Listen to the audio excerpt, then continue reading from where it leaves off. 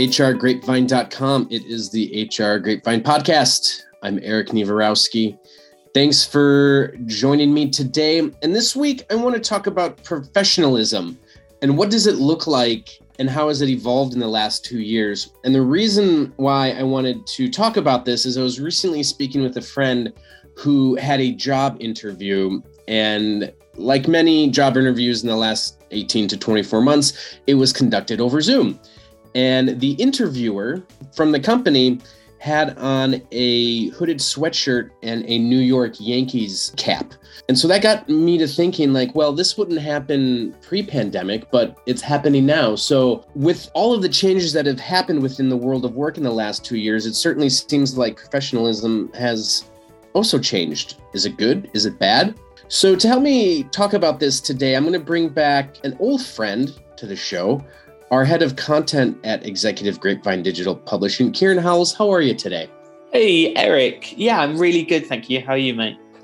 I'm good. Thanks. I'm actually doing this podcast in a jumper and a ball cap as well. And I never realized how over 40 years old I am when I call it a ball cap.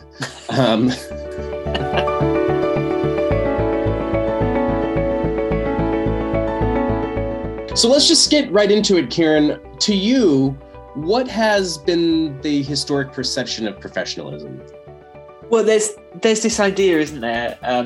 I think when we look at the concept of professional clothing, I think of this kind of like 1950s nuclear family, Mad Men suits. And obviously, when you actually think about that, it's just ridiculous, isn't it? I mean, why would any of this make any difference to how we work and how productive we are? I mean, what do you think, Erik? What comes to mind when you think of it?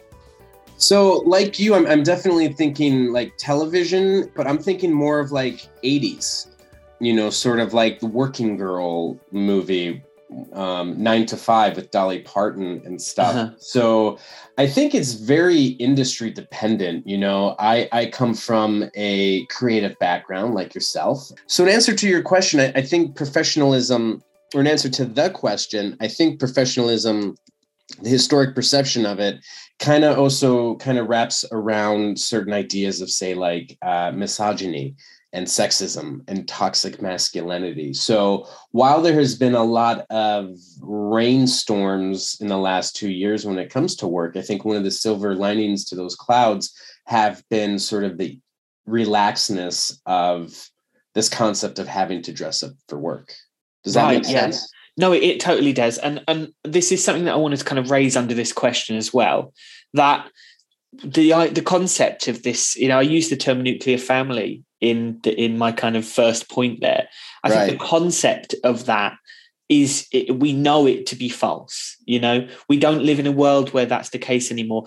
So the idea of a man coming in a suit and a woman coming in a dress is just absurd.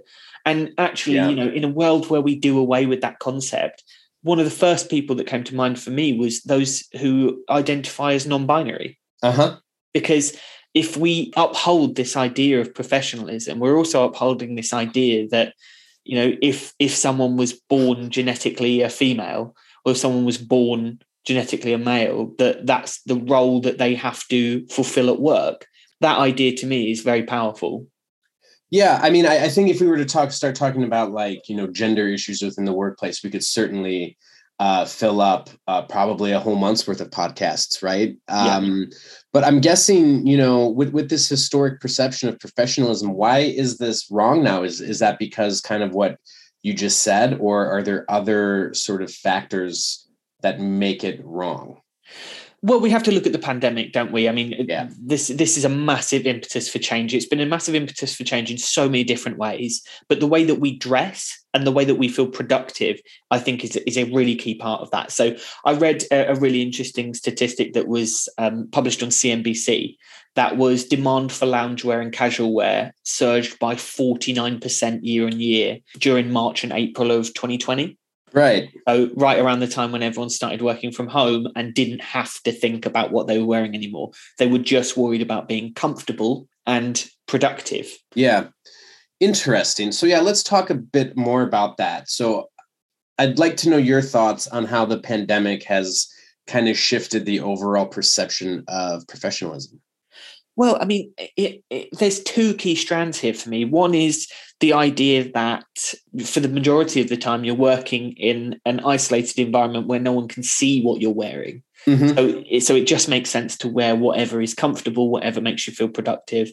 And the other side of it is that we're welcoming each other into our homes in a way that we never have before. We're seeing people as whole human beings instead of as robots in the workplace who just have a task to do before they leave that day. Right. I think that's quite poignant that we're seeing people, the whole person, including who they are within their home, around their family. What do you think? For me, I think the pandemic changed the perception of professionalism, that professionalism isn't outwardly, it's not visual, it's not visceral. I don't think that necessarily wearing a suit and a tie on an extreme end, or, let's be honest, even an ironed shirt mm-hmm. doesn't make one any less professional than, say, someone who does. Yeah. So that's kind of my thought on it. What I'm interested to see now is, what is it going to be like as people start going back to the office? Us here at Executive Grapevine, we're lucky enough where we will be in a remote or heavily hybrid work environment for the foreseeable future. But there are people that are starting to get back to work, right? Like Google's getting back into the office. Facebook has announced people coming back to the office. A lot of smaller SMEs are back into the office. So I'm wondering, if that dress code that happened before, is it returned? I want to unpack that one a little bit, the office dress code, with you, Kieran, if I may. And let's just start off with, what are the pluses and minuses of getting rid of the office dress code?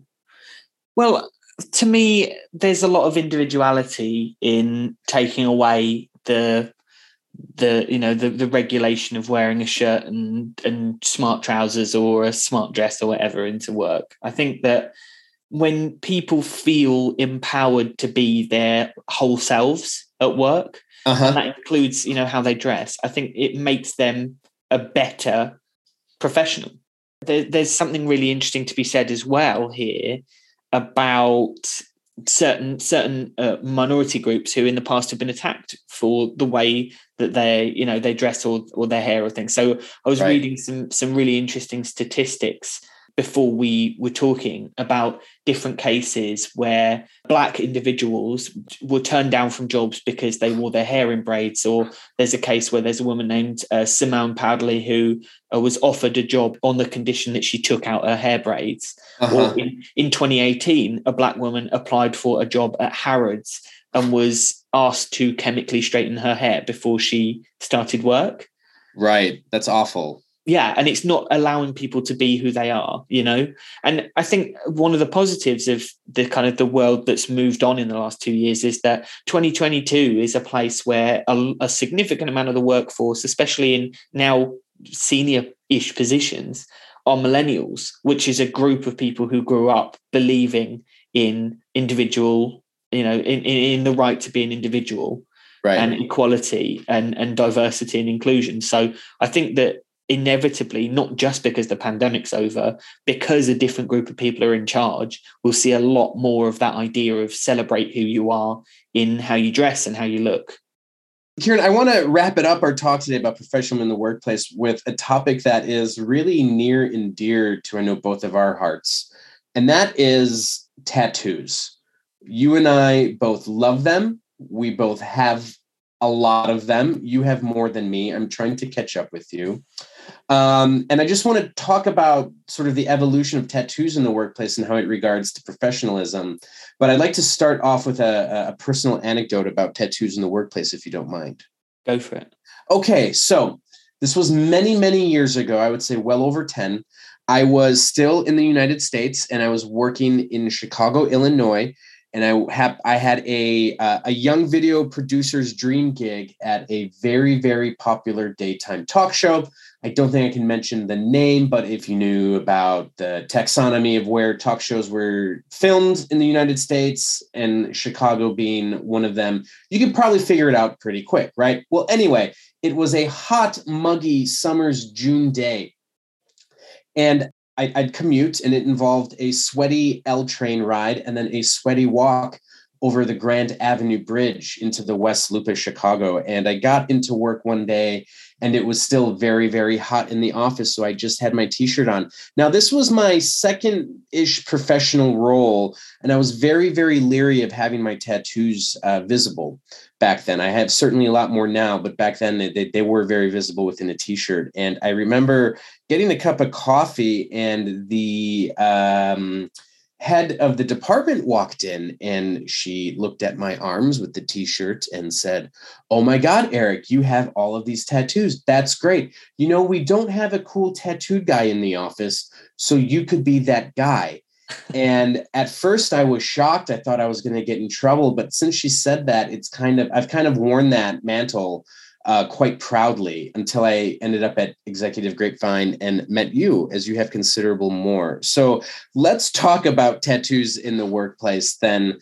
In researching for this podcast, I read that Churchill's mother had a tattoo of a snake around her wrist, which I think is pretty great. But I'm really starting to digress here, Kieran. I guess my first question is, how do you feel about tattoos in the workplace? Well, unsurprisingly, given my own kind of passion for tattoos, I think that there's nothing wrong at all with having tattoos in the workplace. And I think that it's actually quite a dated idea that having a tattoo makes you any kind of person. I always say when people ask me about my own tattoos that in this very kind of instant culture, this instant gratification culture that we have, actually having to sit down for 4 hours and patiently take some pain, I think says something about my dedication, you know, and my kind of level of tolerance. So yeah, I mean, I think, you know, I have respect for anyone who can sit down and take a tattoo, but more than that as well, I think I have an internal war raging in me in the same way that I think you did, you know, in the story you were just talking about, because I have tattoos in places that I can cover up. And I often go out of my way to wear long sleeves in professional environments, especially when we're interviewing people, because I do worry about the perception of tattoos in the workplace. So I actually don't think we are at a point now where universally it's agreed that tattoos are an acceptable thing for a professional. Interesting. I think I think you may be right. I think it's kind of getting a little bit better. Certainly it's industry dependent, right? So on one hand, I think where, you know, us in the creative industry, in the media industry, having tattoos is a little bit more acceptable. In finance and accountancy and some of that, I do see how people would potentially be put off. But, you know, research from the CV Library suggests that 44% of the UK workforce admits to having tattoos, and nearly 60% believe that they're going to face a slower career progression as a result. Have you ever felt that? Yeah, definitely. It's something that I've worried about. You know, I definitely have thought about that. It's something that I've considered many times in my life. But I think for me personally, I was always born to write about HR because I believe that being your true self is more important than maybe some people's perception of you. Right. And I think, you know, I'm sorry to interrupt there, but that's something we talk about. That's kind of a running theme through the podcast here the last month or so, is being your true self at work. And I was shocked to find out tattoos aren't protected against any sort of, you know, anti-discrimination act within the UK. How do you feel about that one? Yeah, well, none of this stuff is really. I mean, yeah, I was kind of doing a bit of research like you beforehand, and I read a quote by Phil Richardson, who's the head of law at a firm called Stevenson's, who said that literally nothing outside of kind of a very core group of things like religion and race and things like that are protected characteristics, even if those things actually interact. Like, so I was talking about people from backgrounds having certain hairstyles, you know, that's not protected. You know, an employer can ask you to change your hair, which I think is really wrong, actually. And I don't think employers should have the option to do that. So, yeah, I think it's not great that it's not protected, and it definitely should be. Do you think it will be one day, Erik? I don't think it will, but I don't think it matters, because I think people, you know, when they're looking for a job, and certainly the advantage right now is within the job candidate, not the employer. And while that might shift over the next year or two, I still think that people are smart enough to not really have to sacrifice their true selves for a job. Because while money is important, it's really not everything. No. And that's my take on that. So Kieran Howells, thank you so much for joining today on the podcast. And for everyone else out there, thank you so much for listening. My name is Erik Niewierowski. We'll be back next week with another edition of the HR Grapevine podcast.